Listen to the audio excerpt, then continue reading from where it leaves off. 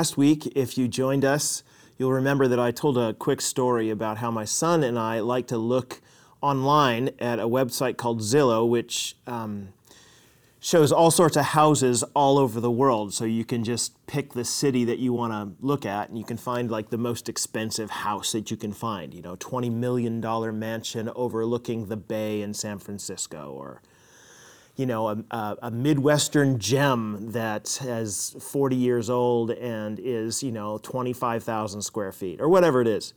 Love looking at the pictures of them. We laugh, and most of the time, the reason we do it is because we try to put ourselves in the situation of the person who lives there, and we tell each other, imagine what it would be like if we actually had that house. I mean, what would your life look like? How amazing would it be to have a pool like that has 3 waterfalls in it and tunnels everywhere and 4 slides for the kids to go down?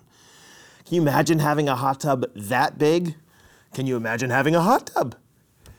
We love to put ourselves in that situation and ask the question of what would it be like. I still do that, not just when I'm looking online at houses. My wife and I love to go into Vancouver, and we ride our bikes on the many different trails that are in there. And you'll know, of course, if you ride the trails around Vancouver, eventually you'll end in places like Cole Harbour, where cars pass you that are very, very nice. Just last week, we were passed by 2 Lamborghinis right in a row, and as we were sitting at the stoplight and they were right next to us, I was wondering, what would it be like to own a Lamborghini and have everybody look at you whenever it is that you drive by? You know, I'm sure that's why you get a Lamborghini, is so that everybody can look at you. But how fantastic would it be to be able to push down the pedal and go from 0 to 100 kilometers an hour in 3 seconds? I would do that everywhere I went. I'd go from 0 to 100, and then I'd just slow down to the speed. 0 to 50 as fast as I can, and then slow down to the speed limit. What would it be like to own something like that? I think that's why shows like, when I was a kid in the 1980s, there was a show called The Lifestyles of the Rich and Famous with I'm Robin Leach.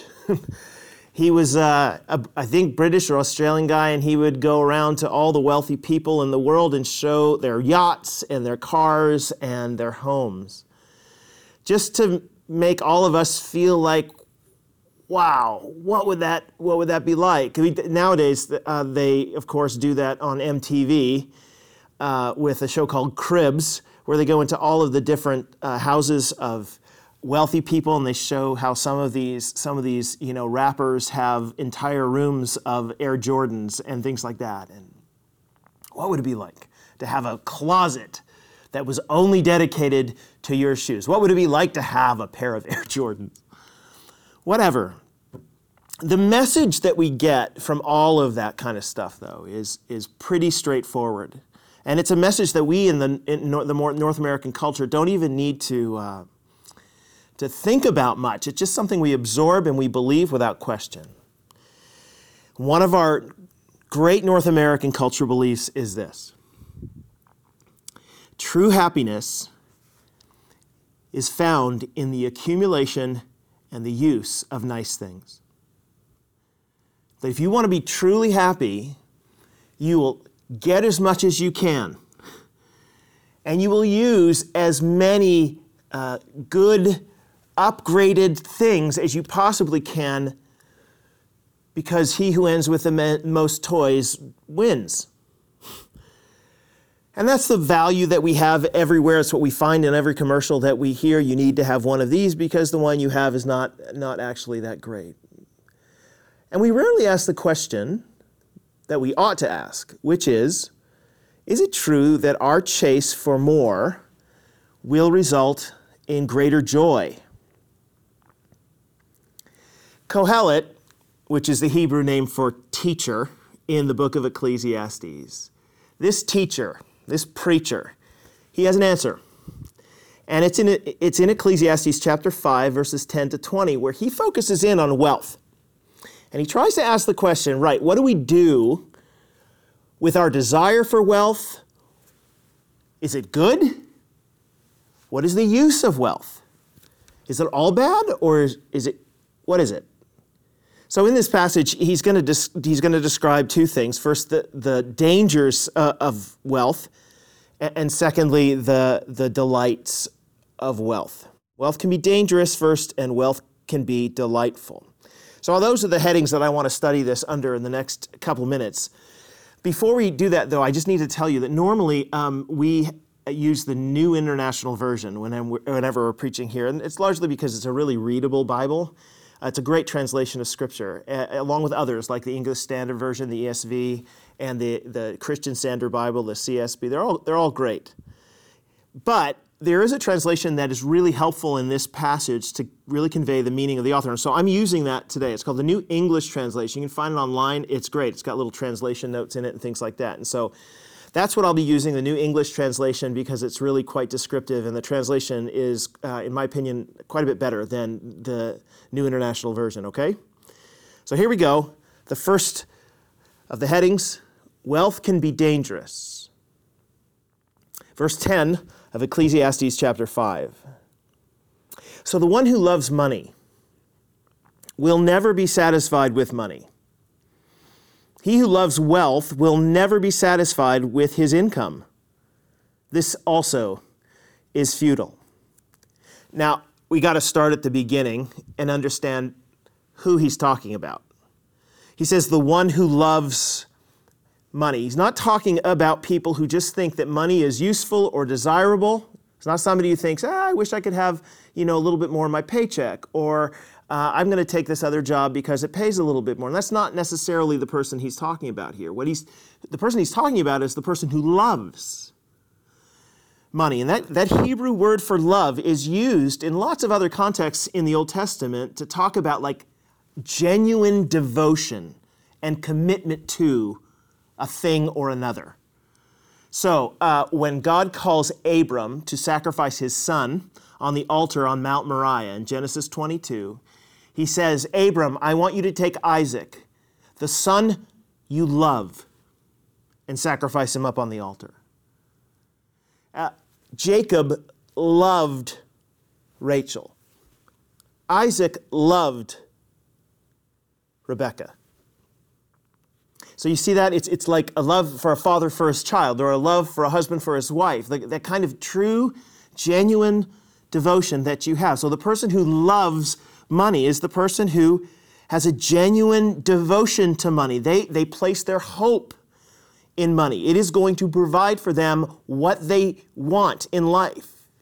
If you ask them, what's going to make you happy? They would say, just a little bit more.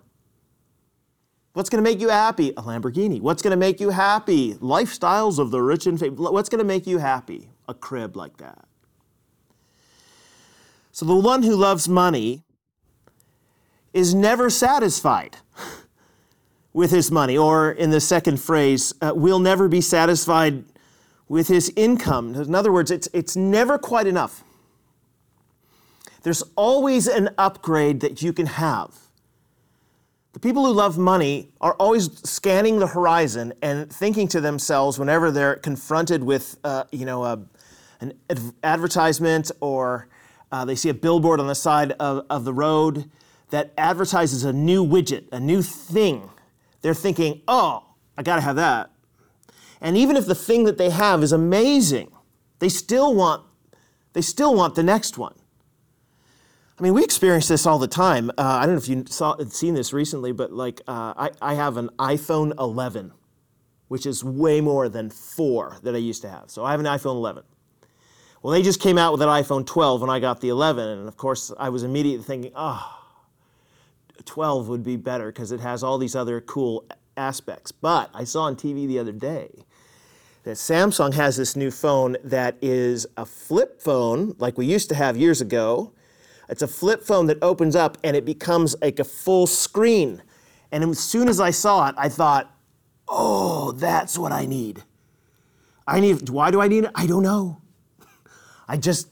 How cool would it be to have a flip phone that it comes out and it's like still the full kind of iPhone, Samsung Galaxy sort of thing, but then you could close it and put it in your pocket. It doesn't take as much space up. Oh, that would be amazing. And of course, after they do that, they're going to make a phone that floats or whatever. And somebody who loves money wants that stuff. Every time there's a new upgrade, they're like, well, I got to have it. They buy a car. I bought a car just a couple of years ago, and of course, a newer model. Got a phone call from the dealer and said, hey, do you want to come and like trade that one in on the newest model? And here's why. The newest model's got this charging station in the car that you don't have to plug anything in. It's got a bigger screen so you can see the backup camera. You should hear about the engine. And then he, littered off a whole bunch of phrases about engines that I honestly don't understand. I think there was a 522 number in there somewhere, but that sounds like a lot. So we think, oh yeah. I mean, if there's a newer model, I want to have people who love money. That's the way they think about it. And on the advertisements, it's always this is a revolutionary new product. And when that's said to us, we're like, oh, revolution. I mean, I don't want to miss out on the revolution. So we get the revolutionary new widget that makes our lives all better, except it doesn't.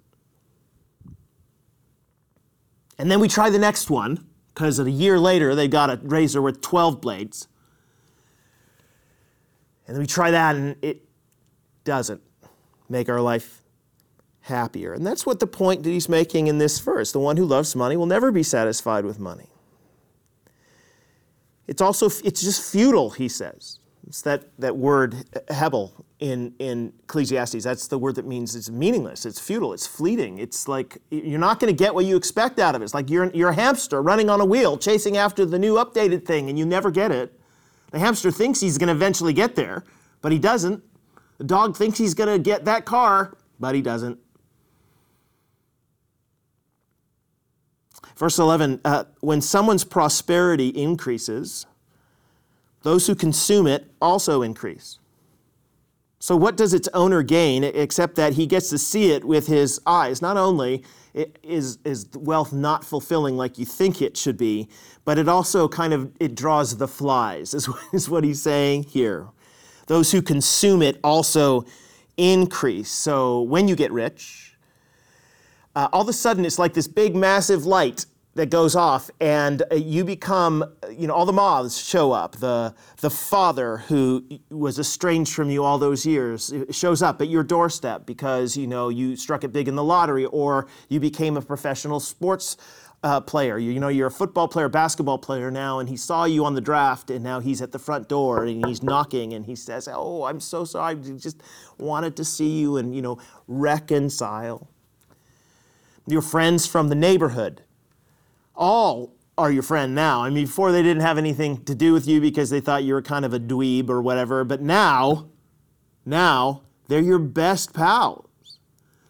And the government now is really more interested in you. In the past, you used to submit tax information and they just kind of leave you alone, but now they're really interested because you have a lot more. And that's what Kohelet is saying here.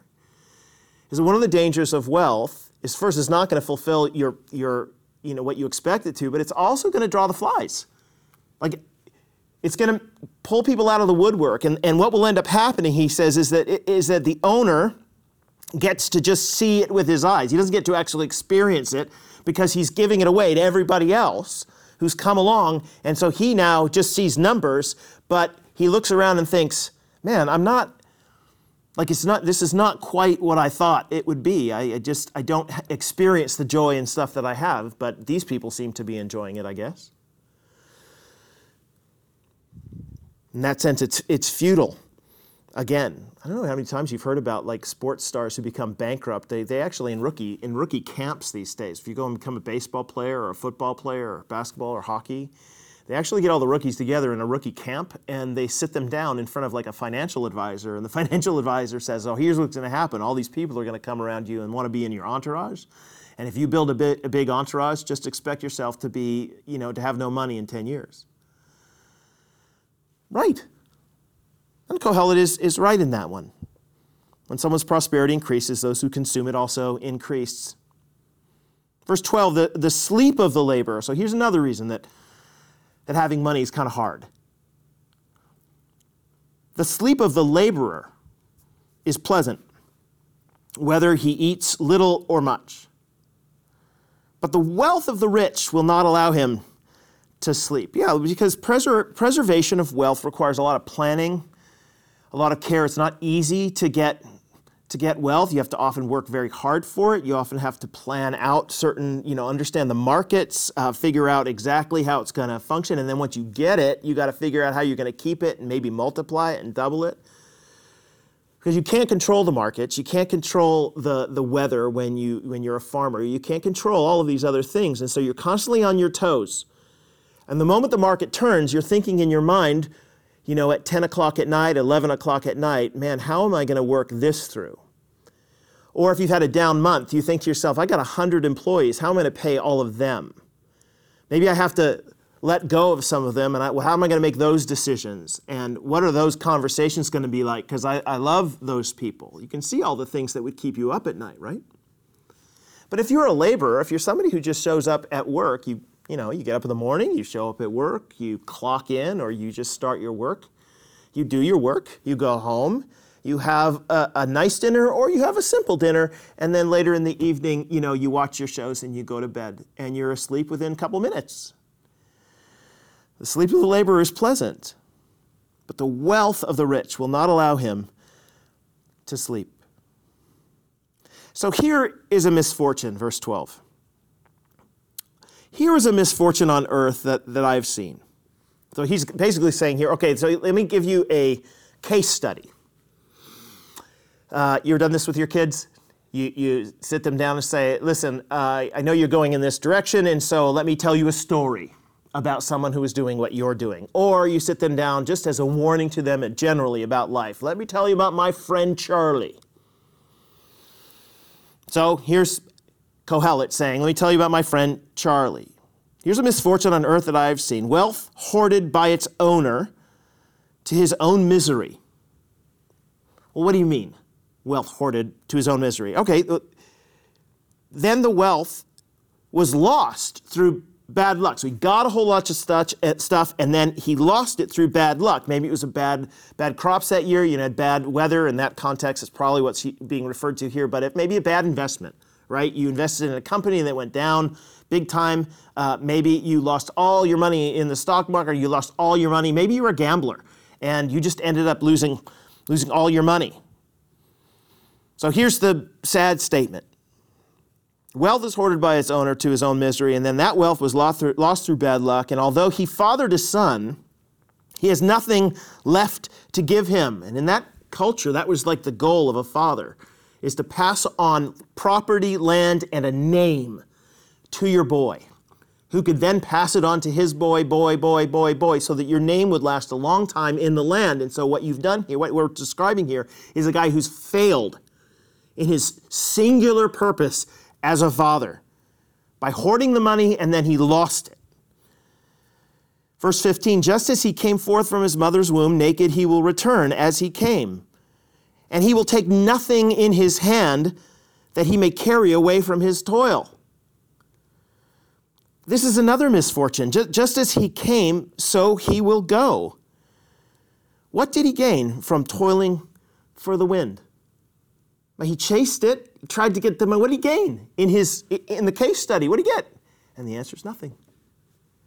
All the work, all the energy put forward to gain the good life did not gain the good life. Surely, verse 17, he ate in darkness every day of his life, and he suffered greatly with sickness and anger. You can, especially in that last phrase, you can hear that he's frustrated. He's bearing the marks of a fortune gained and lost.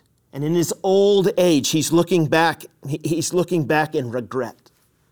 And he's thinking through his mind all that time, what if I had done this? What if I had done that? What if I had done that? And Kohelet's basically saying, this is what happens to people who love money.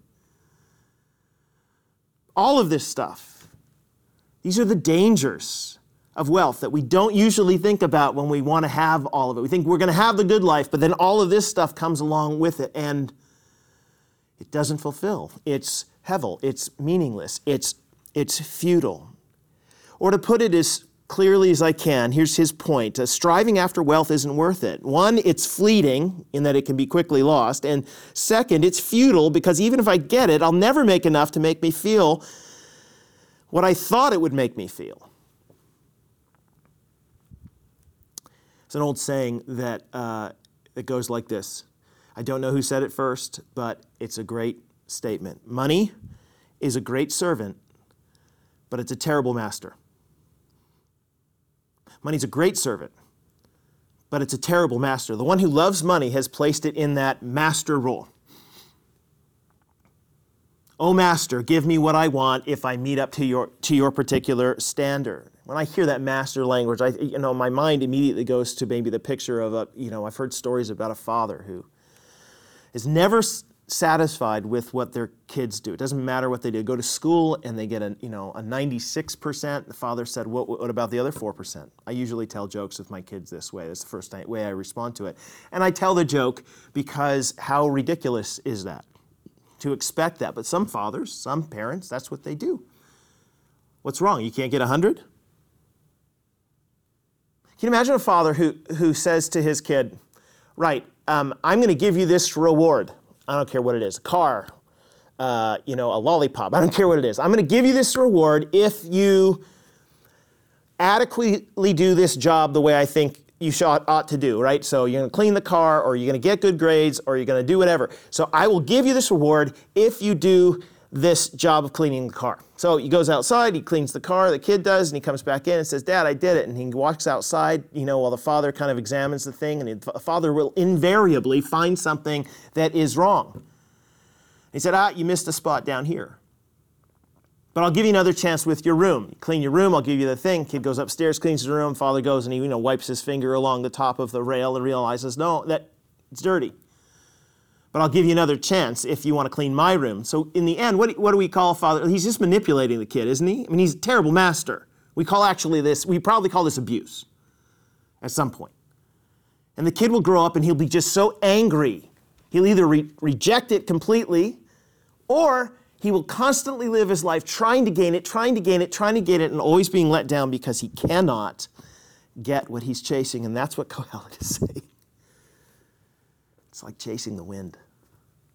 You just can't get it. The Apostle Paul in the New Testament actually, I think, picks up some of the language that Kohelet uses here. And here's what he says. He says, when he talks about the dangers of wealth, in 1 Timothy chapter 6, verse 6, he said, Now godliness combined with contentment brings great profit. For we have brought nothing into this world, and so we cannot take a single thing out either. But if we have food and shelter, we will be satisfied with that. Because those who long to be rich, they stumble into temptation and a trap and many senseless and harmful desires that plunge people into ruin and destruction. For the love of money is the root of all evils. Some people in reaching for it have strayed from the faith and stabbed themselves with many pains. It's almost like he had just read Ecclesiastes chapter 5. So number one, wealth can be dangerous. That's Kohelet's argument. Second, wealth can also be delightful. So here's what he says in verses 18 to 20. So he's now facing up to the issue.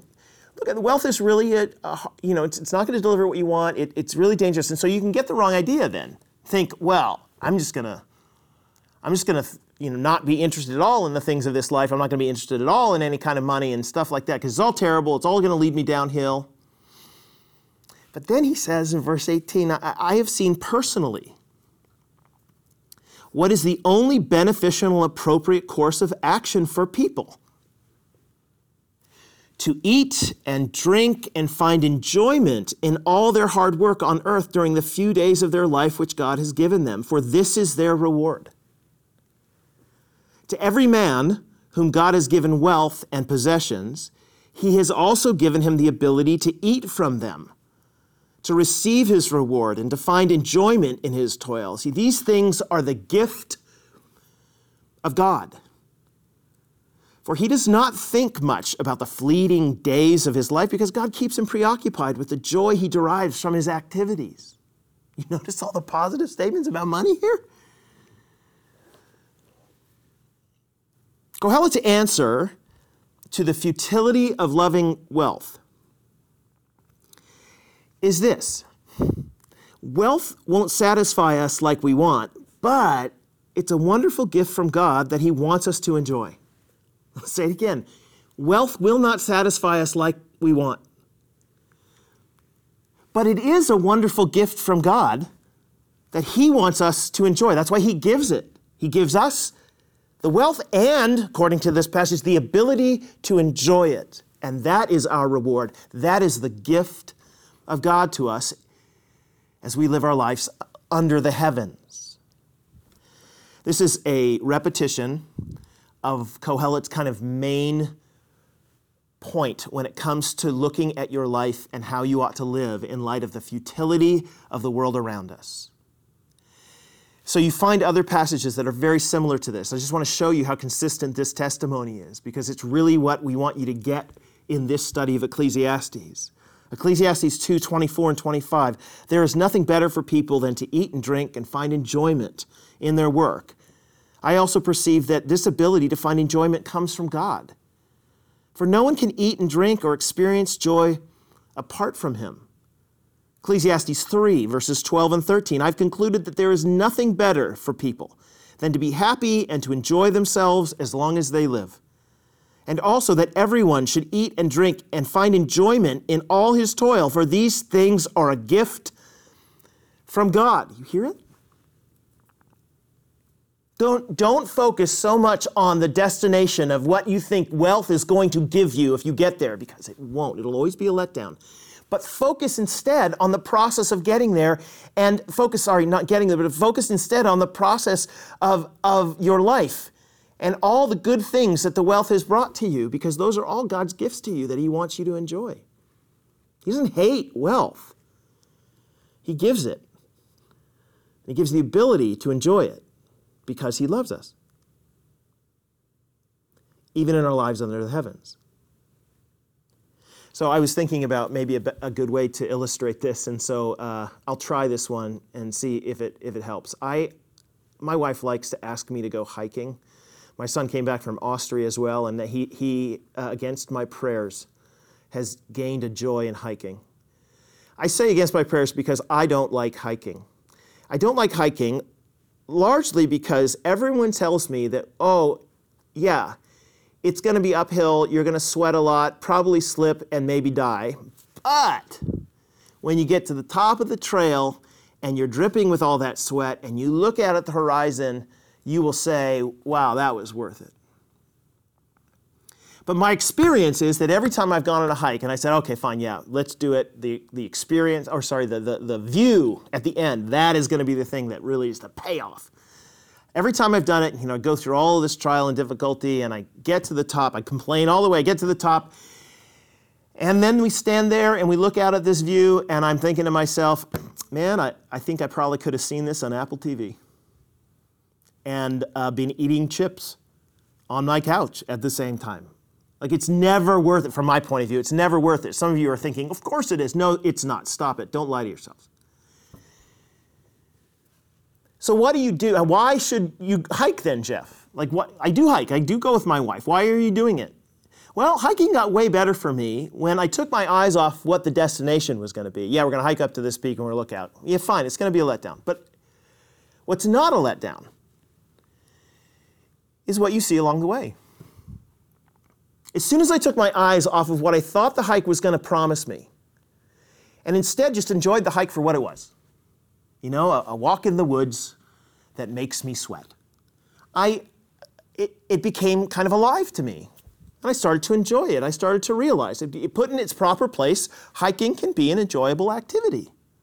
So can root canals. No, I'm kidding. Hiking can be a lovely activity. So the point that I'm making here is, so too is it with life under the heavens. How do you live if the destination, right, of wealth is going to be futile? It's going to be a view that is letting you down.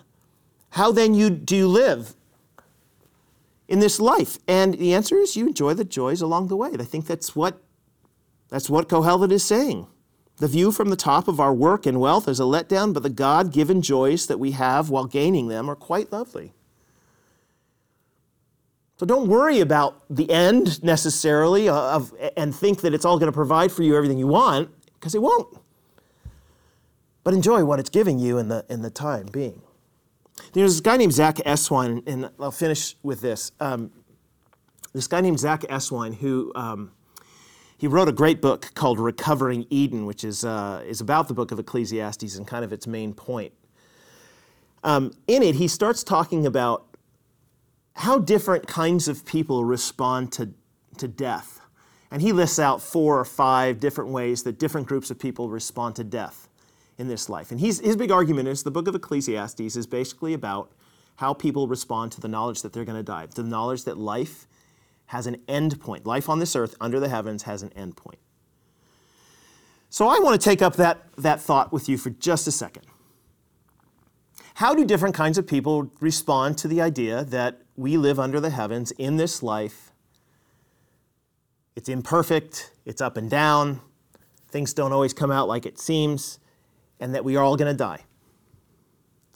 Well, 3 popular approaches to that knowledge are, first, the secularist, the person who doesn't believe that there is necessarily a God or anything non-physical in the world. What they believe is that when you die and you rot in the ground, and that you cease to be. Because your physical being ceases to be, so do you cease to be. Death is the end. This life is all we have. So how should you then live? Well, man, you just got to seek as many whooshes, as many experiences and excitements that you possibly can. And you live your life for the moment-to-moment whooshes, which sounds a little bit like Kohelet. But a secularist is going to say, no, you have to put all of your joy in that, because it's the only joys that you have. There's no God, there's no heaven, there's no better world. So you have to find the whooshes, and the way you find the whooshes is you get as much money as you can to have the whooshes, and you get as much insurance as you can so you can avoid the bad sides of life. But this whole approach to living is always letting people down. Because the whooshes themselves are disappointing, aren't they? I go to the football game and they're gonna win, but they happen to be the Seahawks. The Canucks are gonna do it this year. Whoosh. And it's gone in the first 3 games. Oh, let's go. I just can't wait till we go on our trip to Hawaii. And then you get sick on the plane. That's life. It's got ups, it's got downs, it's got unfulfilled expectations. And the secularist's best solution is just to find as many of those as you can and try to ignore the letdown, I guess. Spend more money on a better flight. Support a better team. I don't know. That's it. They're always let down. So that's the secularist. So what about people kind of who are more Christian, but believe in the prosperity gospel, the belief that death leads to heaven, but you can have a lot of heaven here and now. In fact, you can have your best life now. And if you just say the right things into the world, if you declare and decree things into the world, you will get those things back. You have to speak them into existence. You have to make sure you're constantly, following the rules, the law of attraction, as some people in that prosperity movement say, and you keep speaking those things out, and eventually it'll come back to you. So if don't say you have cancer, because that will bring it back to you. Say that I'm well and I'm good and I'm happy and all these things, and you will eventually get all of these things. This is the secret that God has for us. The problem, of course, is that this whole way of thinking ignores reality, doesn't it? Because life's not like that, and you do get sick, and cancer's a thing, and COVID does come and affect our family members, and. Car accidents happen. We lose our money. And if you hold this viewpoint, you can't speak about it, because if you end up owning the idea that cancer is in your body, you're actually apparently giving it more power and reinforcing by the law of attraction that it'll continue to grow. So you can't talk about it. You have to be a person of faith. And because of that, you have to quietly be let down or simply feel guilty by the presence of bad stuff in your life. Well, the system's not working. It must be either the system's fault, but it can't be the system's fault. It can't be the prosperity gospel teaching's fault. It's got to be my fault. Where have I failed in speaking out the right things? Where have I failed in doing the right things? Where have I failed? And so your life is filled with disappointment and frustration and sadness. And then you have kind of the common, what I would consider the common Christian approach to the knowledge that we're going to die, and how should we then live in this life here and now. We have the kind of the escapist. It's represented in great songs that we love to sing, like "Turn your eyes upon Jesus, look full in his wonderful face, and the things of earth will grow strangely dim in the light of his glory and grace." That's the goal here and now. It's because there's a heaven. Don't think about the stuff here. Think about heaven. And this stuff here then just isn't important anymore. You can just do away with it. Spend your time in prayer meetings. Don't eat pizza.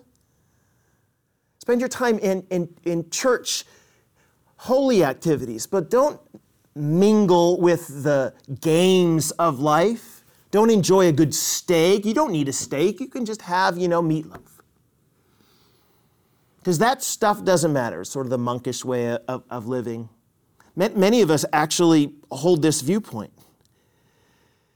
The problem is, we don't really get Kohelet, because when he says stuff like, wait a minute, God is saying that we should enjoy things as long as we live, and then we read Kohelet by saying, well, he must be talking about life apart from God. Well, no, he's talking about life. Here and now, in this world. And people who are kind of the escapists, they miss the genuine joy of the physical gifts God gives. That we are physical beings, and God has given us physical gifts in this world and life, that we might enjoy them. So Kohelet, he comes and he gives a fourth way. And here's his fourth way. Life is filled with ups and downs and a lot of futility. So don't set your hope in the stuff of this life, but see the stuff of this life as a lovely gift of God on your way to a world where all your expectations will ultimately be fulfilled. I'll say that again. Life is filled with ups and downs and a lot of futility, so just don't set your hope in the stuff of this life, but see it as a lovely gift of God on your way to a world where all your expectations will ultimately be fulfilled. Love God the most. Love his heaven, his world that we're headed to the most. Realize that this life is filled with ups and downs and difficulty, but enjoy the walk along the way. Enjoy the things in their proper place. Zach Eswine, when he summarizes the point of Ecclesiastes, he said, look, death has pointed its headlights at us and started its engine. Therefore, we must learn from God how to enjoy what he has given to us, knowing that none of it can save or satisfy us. Trying to turn a grapefruit into a baseball doesn't dismiss the value of the grapefruit, but it really does make for a disappointing baseball game. If we want to enjoy the fruit's value, we have to treat it according to the use God gave it and resist trying to use it for things that it was not made for. A grapefruit can't give us the thrill of a home run, but it can make a breakfast pleasant. Look, our money, our work, our food, the pleasures of this world, they're grapefruits. And grapefruits are great. They're tasty. But don't expect them to be baseballs. Or to put it another way, Jesus will truly fulfill our expectations, so don't load wealth with the expectation that only Jesus can fulfill. Work and wealth are horrible masters, but they are great servants if you enjoy them in their proper place. Let me pray. Father, I'm thankful for your word. I'm thankful for the book of Ecclesiastes and the wisdom of Kohelet. The reality that he's willing to face, that many of us, Father, just don't want to see. But we know it's there, Lord. We experience it all. So help us to respond to that experience with a full joy and expectation that you alone are worth our worship. And all the stuff of this life, Father, are lovely gifts along the way. Help us to look around ourselves and see what you've given, and help us today even, Father, to enjoy what you've given and to love you because of it. We thank you in Jesus' name. Amen.